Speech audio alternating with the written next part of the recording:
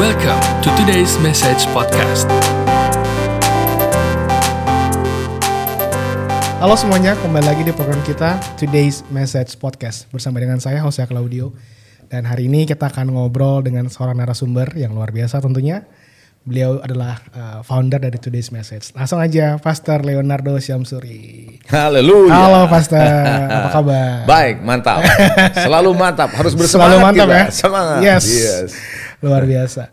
Oke, hari ini kita mau bahas satu topik nih Pastor. Nah, topik ini mungkin juga kita sekaligus menginformasikan kepada para pemirsa, yaitu dari bukunya Pastor Leo yang berjudul Keluarga Bahagia di Tengah Perubahan Zaman. Wis. Nah, banyak sosial ya. media tuh ya. Yeah. Jadi mungkin kalau yang mau beli bisa langsung di Tokped ya. Navidi Gabriel, Anda bisa dapatkan buku Keluarga Bahagia di Tengah Perubahan Zaman. Nah, Pastor, hari ini kita mau bahas nih. Karena kan bicara soal perubahan zaman. Nah, ini udah berubah nih Pastor nih. Oh iya. COVID nih. Oh iya, bukan cuma berubah, disrupsi. Disrupsi ya. Ngalamin banyak kebingungan di keluarga kan. Iya. Oke, nah sekarang nih Pastor sebagai seorang hamba Tuhan dan juga kan menggembalakan gitu ya. Sebenarnya bagaimana sih menurut pandangan Pastor sejauh ini tentang keluarga, khususnya mungkin kalau kita mau bilang ya keluarga Kristen gitu ya, di tengah-tengah perubahan zaman atau disrupsi yang tadi Pastor sempat bilang. Itu sebenarnya gimana kalau menurut pandangan Pastor? Dalam artian apa nih bagaimananya? Kondisinya misalnya apakah memang hari-hari ini dalam artian hubungan antara anak dengan bapak, karena kan juga sekarang ini antara orang tua dan anak lah, nggak cuma sama bapak. Karena bekerja WFH tuh ternyata lebih lama dibandingkan kerja di kantor, sehingga hubungan juga tidak ada. Betul. Ya, terus kebersamaan yang terlalu lama ternyata juga membuat banyak peperangan gitu di rumah. Ya, dan lain-lain. Dan termasuk juga sekarang ini anak-anak juga ingin mencapai kepada kesuksesan di usia muda. Nah, itu juga kayak kan menuntut orang tuanya gitu ya, dengan berbagai macam yang mereka inginkan gitu. Sebenarnya kita bisa melihat sesuatu yang menarik. Menariknya begini, ketika sebelum pandemi, orang lebih banyak di luar kan. Betul. Suami atau istri lebih banyak di luar, sibuk, pulang tinggal sisa-sisa waktu yang sudah fisik juga sudah mulai capek, betul kan ya? Itu pun masalah. Masalah ya? Masalah kan? Ya banyak masalah kan. Perselingkuhan. Iya benar. Terus kemudian apa? Kemudian terjadi yang namanya hubungan suami istri yang retak. Emosional. Karena beban kerja. Ya kan gitu kan ya? Iya. Ada di luar, kelamaan. Keluar kota, keluar negeri, begitu kan? Lah sekarang setelah pandemi di rumah terus nih. Iya. Sama juga. Ya kan begitu ya. Jadi kalau kita bisa melihat di sini, isunya bukan lama di luar atau lama di dalam. Oh gitu ya. Betul dong, kalau kita lihat realitasnya begitu dong. Iya. Di luar juga ribut, di dalam juga ribut. Iya. So berarti ada sesuatu benang merah yang kita mesti temukan yang perlu dicari solusinya. Atau kita cari penyebabnya. Iya kan begitu. Nah, kalau saya melihat bahwa penyebabnya gini, orang yang lama di luar selingkuh, yang sering ada di dalam emang nggak selingkuh juga. Selingkuh juga, iya. Online, ngobrol, apa segala macam, ya kan begitu ya. Terjadi kan, perselingkuhannya mulai dari chatting, kan begitu. Nah jadi menurut saya sekarang yang paling utama adalah benang merahnya atau garis landasannya. Kenapa orang bisa kayak gitu? Karena manusia itu tidak mengenal atau tidak memiliki kehidupan yang sejati dalam hidupnya. Mencari kebahagiaan melalui pekerjaan, mencari kepuasan mencari kepenuhan diri, ya kepuasan dan kepenuhan diri, kebahagiaan di dalam pekerjaan, di luar rumah atau di dalam pernikahan, nggak dapet. Kebahagiaan dan kepuasan diri, kepenuhan artinya full ya, kehidupan diri kita yang sepenuhnya gitu ya. Itu hanya didapat dalam satu pribadi namanya Yesus Kristus. Karena Yesus jelas mengatakan aku adalah jalan, kebenaran dan hidup. Ya. Jadi kita nggak mungkin bisa memiliki hidup yang sejati tanpa Dia. Karena kebahagiaan tidak bisa diupayakan. Betul. Jujur ngomong kan begitu. Iya. Nggak ada. Tetapi yang ada adalah bagaimana kita ini menjalani kehidupan seperti yang Tuhan inginkan desain awalnya, the design. Jadi Tuhan membuat rancangan keluarga di awal di kitab Kejadian. Kita lihat apa tujuan keluarga itu di dalam Dia. Nah kalau kita ngerti ini sebenarnya mau di rumah lama atau di luar rumah nggak ada masalah sebenarnya. Sebenarnya ya. Karena toh yang penting kan celah iblis dikasih apa enggak. Iya, Gitu. Iya. Walaupun godaan dan tantangan selalu ada. Iya. Kan waktu Kain marah sama Habel kan Tuhan udah bilang dosa mengintip di depan pintu. Dia sangat menggoda kamu. Sangat menggoda, sangat menggoda kamu nih Kain, gitu loh. Kain ini sangat menggoda kamu, tapi kamu harus menguasainya. Jadi godaan itu selalu ada. Selalu ada di depan pintu. Artinya di depan pintu apa tuh? Very close, sangat dekat dengan kita. Keluar masuk. Kalau pintu itu kan bicara soal keluar masuk. Jadi dalam keseharian kita itu sangat-sangat dekat. Dan itu sangat menggoda. Dan kita harus menguasainya. Dan caranya ya harus ada dalam Tuhan lah. Kuncinya itu kalau menurut saya. Nah masalahnya kan suami dan istri menganggap kekristenan atau iman atau kerohaniannya menjadi sesuatu yang namanya suplemen doang. Perlu enggak gitu.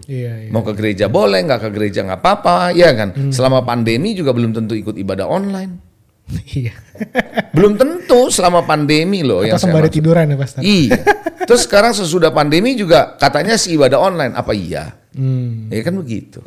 Oke, jadi kalau menurut pandangan Pastor adalah justru terjadinya permasalahan dalam keluarga ini karena mereka tidak mengenal Tuhan gitu ya. Iya, artinya dia nggak mengenal. Gini, ada sesuatu yang kosong, ada sesuatu yang mereka cari.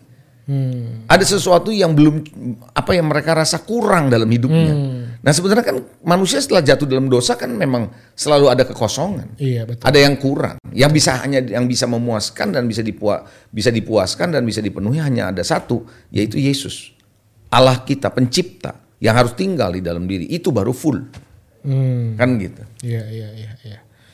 Oke, nah sekarang jadi menurut Pastor kalau emang itu adalah akarnya gitu ya, karena mereka tidak tinggal dalam Tuhan, baik suami, istri, bahkan juga anak ya, kalau bapak maknya enggak dalam Tuhan apalagi anaknya gitu ya.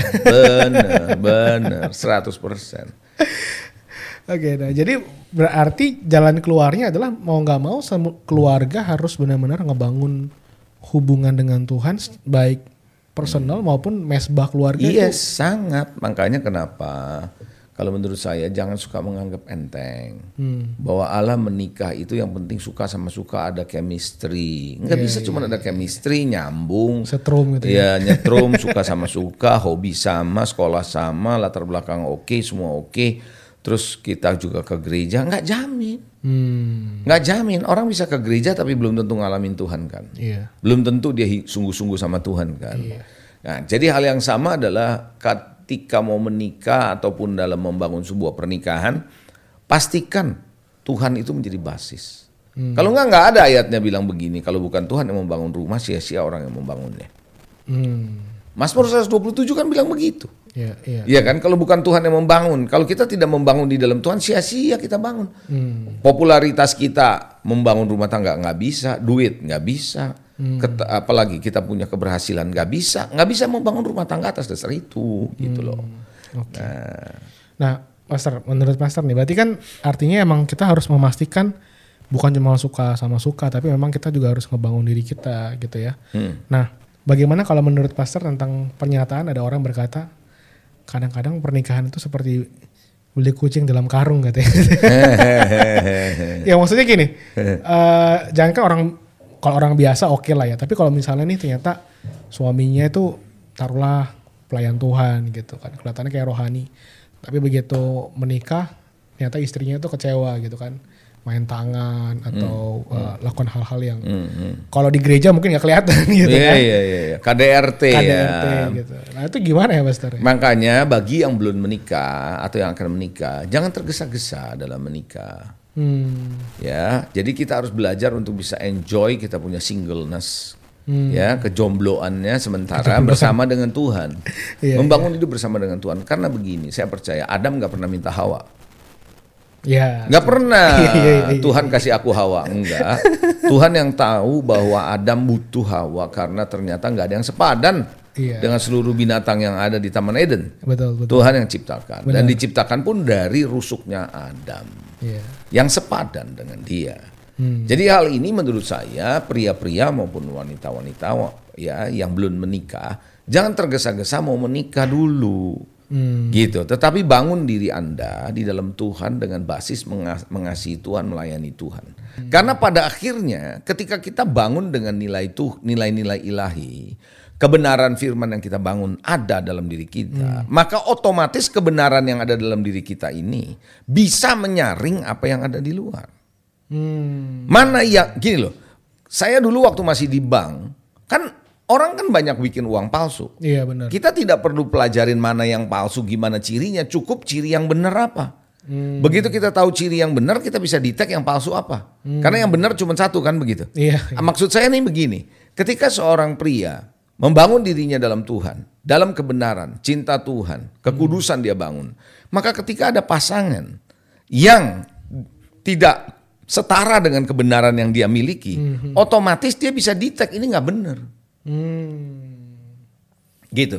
Seekor ayam tidak mungkin bergaul dengan seekor raja wali dan sebaliknya. Seekor ayam akan bergaul dengan ayam, raja wali bergaul dengan raja wali, kan begitu. Nah, jadi ketika seorang pria atau wanita di dalam singleness-nya, kejombloannya, dia nikmati sama Tuhan, dia layani Tuhan, dia enjoy, dia serahkan sama Tuhan. Tuhan tidak akan pernah nggak memperhatikan dia, pasti diperhatikan. Kalau Tuhan menghendaki dia menikah, otomatis pasti ada pasangannya. Kapan waktunya Tuhan yang tahu. Iya toh? Pasti akan ada dan pilihan di tangan kita tentunya. Betul. Jadi ketika kita membangun diri kita, membangun dalam kebenaran, membangun dalam values-nya Tuhan, firman Tuhan, otomatis itu akan menjadi semacam rambu yang bisa mendetek dan membedakan. Karena kalau kita mencintai kebenaran kan kita akan mengajak calon pasangan kita, suami atau calon istri, mengajaknya di dalam kebenaran. Nah justru lewat kita mengajak kebenaran kita bisa tahu bahwa orang ini gimana. Gini, orang bisa berpura-pura selama sehari, 2 hari, seminggu. Tapi nggak bisa berpura-pura selama bertahun-tahun. Terus setiap hari, nggak mungkin berpura-pura. Dia bisa berpura-pura sekali, 2 kali. Tapi kalau sering terus, konsisten kita ngajak, baru kita nanti lama-lama ketahuan bahwa, atau kita bisa tahu paling tidak, bahwa bisa mendetek, kayaknya orang ini nggak bisa diterusin nih, hubungan ini. Gitu. Lama-lama juga bisa ketahuan, gitu kan. Orang bisa berbohong. Cuma sekali 2 kali kan, tapi kalau berbohong tiap hari dan sering berbohong kan ketahuan juga pada akhirnya, gitu loh. Jadi menurut saya penting sekali jangan tergesa-gesa dalam menikah, sehingga tidak ada istilah beli kucing dalam karung. Sebenarnya nggak ada begitu. Kalau kita membangun diri kita secara benar, yang menjadi sering terjadi kenapa kejeblos karena dia tidak membangun dirinya dalam Tuhan. Jadi dia tidak mencari pasangan hidup yang setara dan sepadan dengan dia. Nah akibatnya begitu. Yang penting gue nikah. Nah ini jadi masalah. Iya benar-benar. Jadi masalah. Gitu. Sale ya. Kalau iya. Jadi akhirnya yang penting saya menikah. Yang penting nikah gitu. Pernah ada yang nanya sama saya begitu. Ya kalau kamu menikah, tetap akhirnya hancur hidup. Mendingan mana? Iya. Mendingan nggak nikah kan? Benar. Soalnya persoalan manusia dinilai bukan dari menikah dan tidak menikahnya kan sebenarnya. Tapi seberapa dia menjalani kehidupan sesuai dengan tujuan Tuhan pada akhirnya kan begitu. Wow. Oke, jadi intinya adalah kalau kita supaya tidak sampai beli kucing dalam karung, kita harus memastikan diri kita pun harus benar-benar tertanam kuat di dalam Tuhan, dan juga kita tadi Pastor Leo bilang melayani Tuhan di masa jomblo kita, menikmati Tuhan, dan juga kita harus peka berarti ya. Betul. Tuhan mau yang mana gitu yang buat kita. Otomatis karena kita diisi dengan values Tuhan, nilai Tuhan, dan itu jadi rambunya kita. Yang begitu nggak cocok sama ini kita jadi mulai kok begini nih gitu loh. Iya. Tapi kalau kitanya sendiri campur aduk, kita bingung. Kita nggak pernah tahu ini benar apa enggak. Kan begitu. Tadi saya bilang kita mesti belajar untuk bisa tahu ini uang yang benar tuh yang ini. Bukan yang palsunya kita pelajarin, tapi yang benernya kayak apa. Kayak gitu. Nah sekarang Pastor, kalau kita balik kepada pernikahannya, bagaimana sih kita bisa menjaga prioritas hubungan dalam keluarga di tengah kesibukan yang kita harus lakukan gitu? Oke. Gini, manusia punya kesibukan nggak akan pernah ada habisnya. Kepuasan ataupun keinginan ambisi manusia tidak akan pernah ada habisnya. Belum lagi ditambah dengan dorongan dari sosial media yang memacu kita. Sehingga kita kehabisan energi, kehabisan waktu. Sekarang ini masalahnya adalah menentukan prioritas itu adalah pilihan sendiri kok. Kembali lagi, kalau kita membangun diri kita benar dengan Tuhan, saya yakin prioritasnya pasti benar. Yang sering membuat kaum muda, anak muda punya prioritas salah, mengejar yang salah, karena tidak membangun dirinya secara benar. Dalam artian benar di dalam Tuhan ya. Karena gini, nggak mungkin kalau saya isi diri kita, saya nih misalnya, saya kalau mengisi diri saya dengan hal-hal yang buruk, otomatis saya nggak suka dengan yang baik. Benar sih. Betul nggak? Saya pasti akan suka happy dengan yang buruk. Sebaliknya kalau saya isi diri saya dengan kebenaran, saya nggak suka dengan kepalsuan. Kalau saya isi dengan firman yang kekal, saya akan cari yang kekal pasti. Kan gitu. Nah otomatis prioritas saya ke sana. Nah kita bangun diri kita tuh seperti apa sih? Sering yang saya dapati kaum muda menentukan standar kepada pasangannya. Saya mau pasangannya yang cinta Tuhan, mengasihi Tuhan, ya atau yang sungguh hidupnya benar sama Tuhan, pokoknya yang hidupnya baik lah, hidupnya benar. Lah, itu kan standar ke pasangan. Nah, kitanya sendiri gimana? Saya selalu bilang gitu. Nggak mungkin lah ya kalau saya ini atau kitanya menjadi seekor, kalau diumpamakan menjadi seekor ayam terus berharap bisa mendapat pasangan Raja Wali. Ya, ilah mimpi kali ya. Kan gitu. Nah, hal yang sama seperti itu.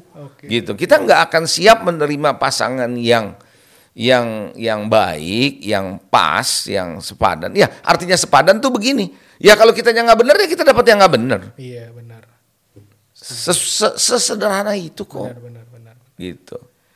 Wow. Jadi kita jadi Raja Wali dulu baru dapat Raja Wali. Betul, gitu ya. Betul. Nah, yang terjadi penyesalan. Nanti kalau di gereja dianggap ke gereja tuh cuma hanya sekedar sebuah aktivitas kegiatan spiritual doang, rohani doang. Ya setelah itu nggak dianggap itu sebagai bagian hidup. Berapa banyak orang Kristen yang begitu di luar gereja atau di luar pelayanan hidupnya udah nggak jelas, gitu. Nah, kalau pastor sendiri, menurut pastor gimana kita membagi prioritas waktu? Dalam artian kan pastor juga udah punya anak, istri gitu ya.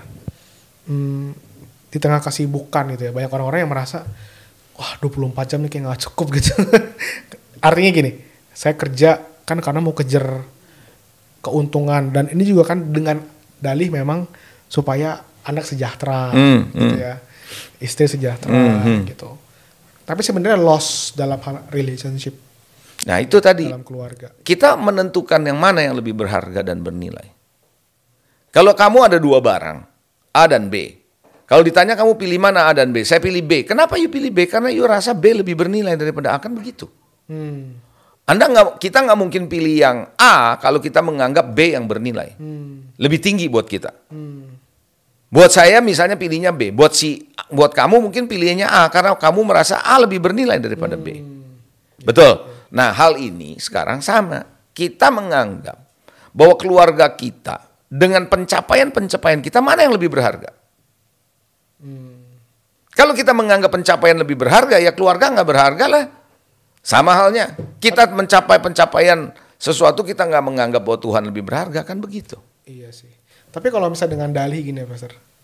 Tapi kan ini buat keluarga saya misalnya. Ini kan kamu bisa keluar luar negeri misalnya, ya, atau bisa beli mobil ini, kan papa kerja ya. Tapi sebenarnya secara waktu tuh hilang gitu. Ya, jadi makanya kembali lagi kita menganggap hidup ini bernilai karena kebendaan atau karena hubungan. Jadi kalau kita punya mindset sebagai orang tua, menganggap mobil, rumah itu menjadi sesuatu yang lebih penting, ya itu begitu akibatnya. Kan saya kerja buat kamu. Untuk rumah, untuk mobil, untuk kamu punya sekolah. Saya nggak bilang bahwa kita bekerja tidak perlu untuk itu, tapi bukan itu yang utama. Saya sering katakan begini, kita mengajarin anak kita tanpa kita sadari dengan kita punya kesibukan, seolah-olah kesibukan kita mencari karir itu jauh lebih penting buat anak daripada mencari Tuhan. Sehingga nanti jangan heran anak itu kalau udah gede nggak mau cari Tuhan. Karena lihatnya begitu. Iya kan begitu. Ya pasti loh. Ini kan bukan urusan soal pendeta atau bukan pendeta. Benar sih. Ya kan begitu. Iya. Jadi sekarang kita yang set sendiri ya Iya. prioritasnya ya, mau kemana ya.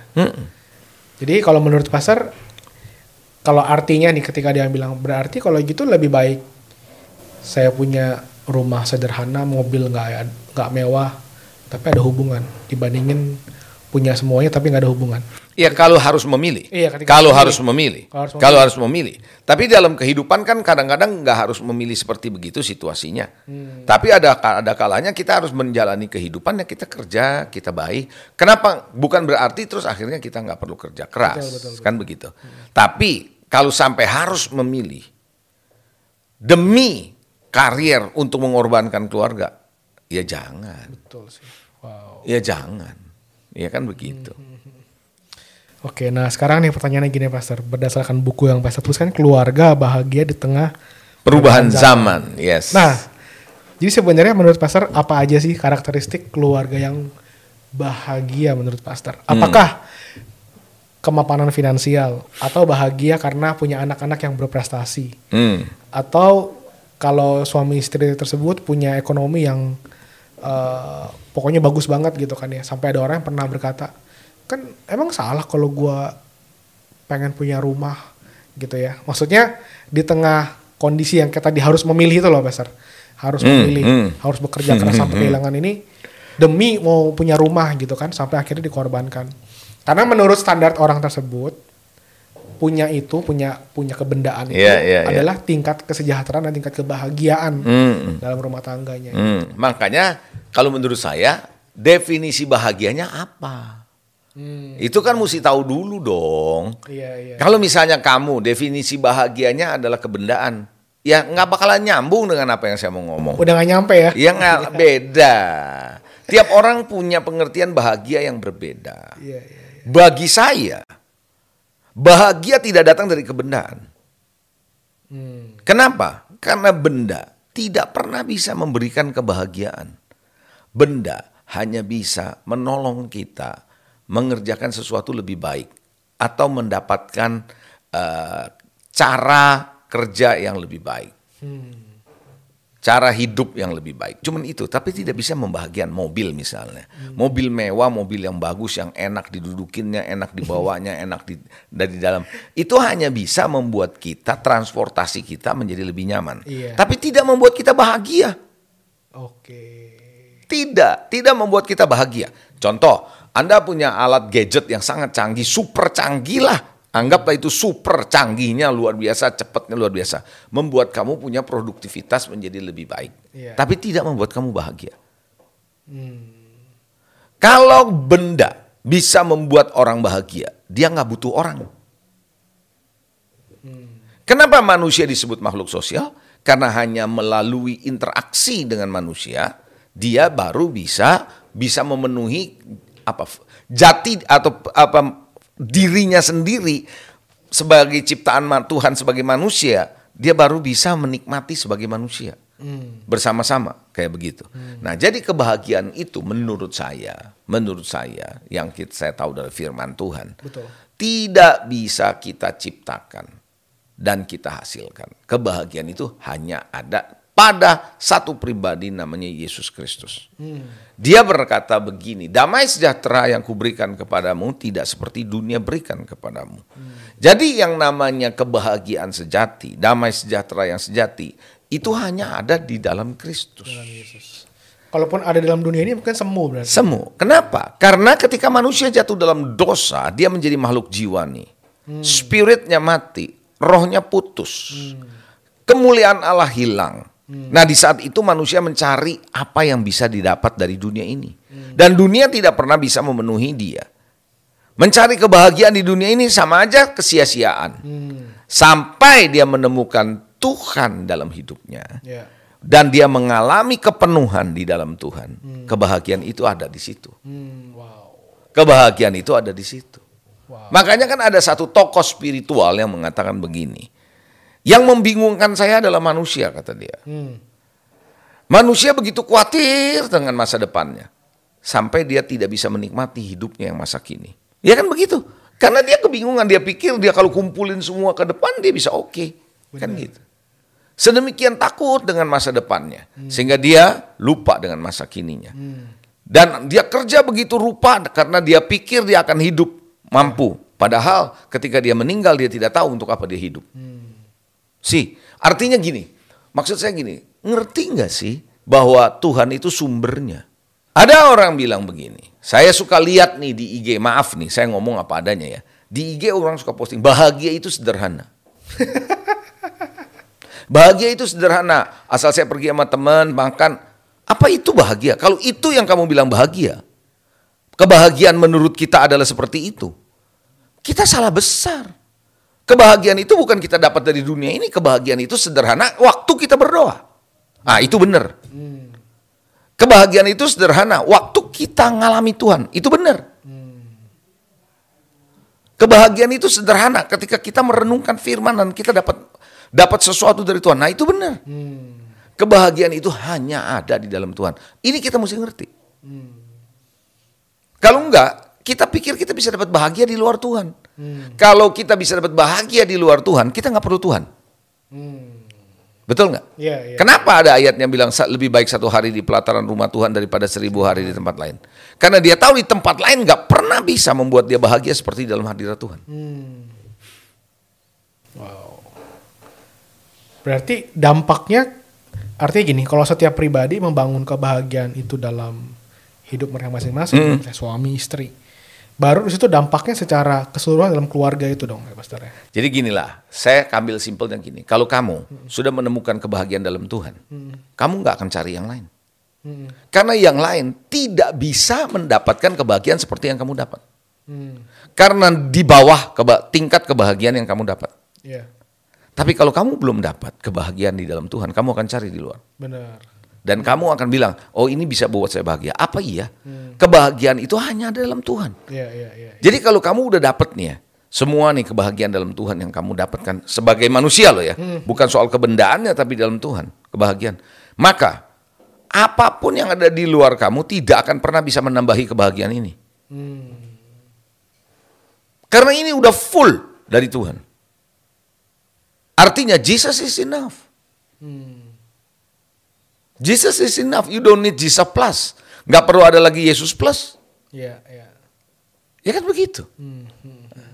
Makanya kan ada lagu Christ is enough. Iya kan begitu kan. Kristus itu enough. Cukup. Ya itu kebahagiaan itu sederhana. Ya iya kalau di dalam Tuhan. Gak usah yang aneh-aneh. Itu sederhana. Walaupun kita makannya sederhana, biasa, kita bahagia. Bukan karena makannya sederhana kita bahagia. Ya, betul. No, karena kita bahagia, maka makanan sederhana juga oke. Yes. Jangan dibalik-balik kalau ngomong, kan begitu. Setuju banget, Pastor.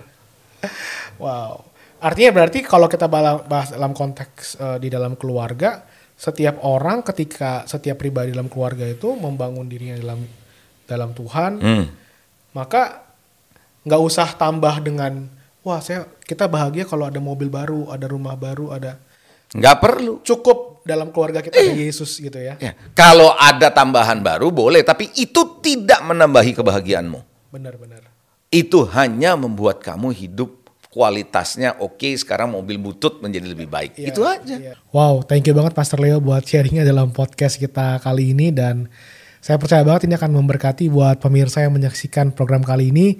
Kita belajar bagaimana kita bisa menjadi keluarga yang bahagia. Dan ingat, bahagia itu bukan karena benda ataupun harta yang kita miliki, tapi bagaimana kita bisa menghadirkan Yesus dalam kehidupan keluarga kita. Wow, ini sangat berharga banget.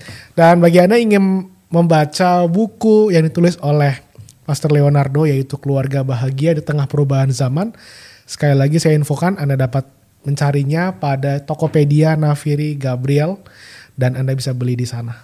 Sampai jumpa minggu depan, dan jangan lupa untuk bisa klik subscribe dan tombol loncengnya dari YouTube channel Today's Message.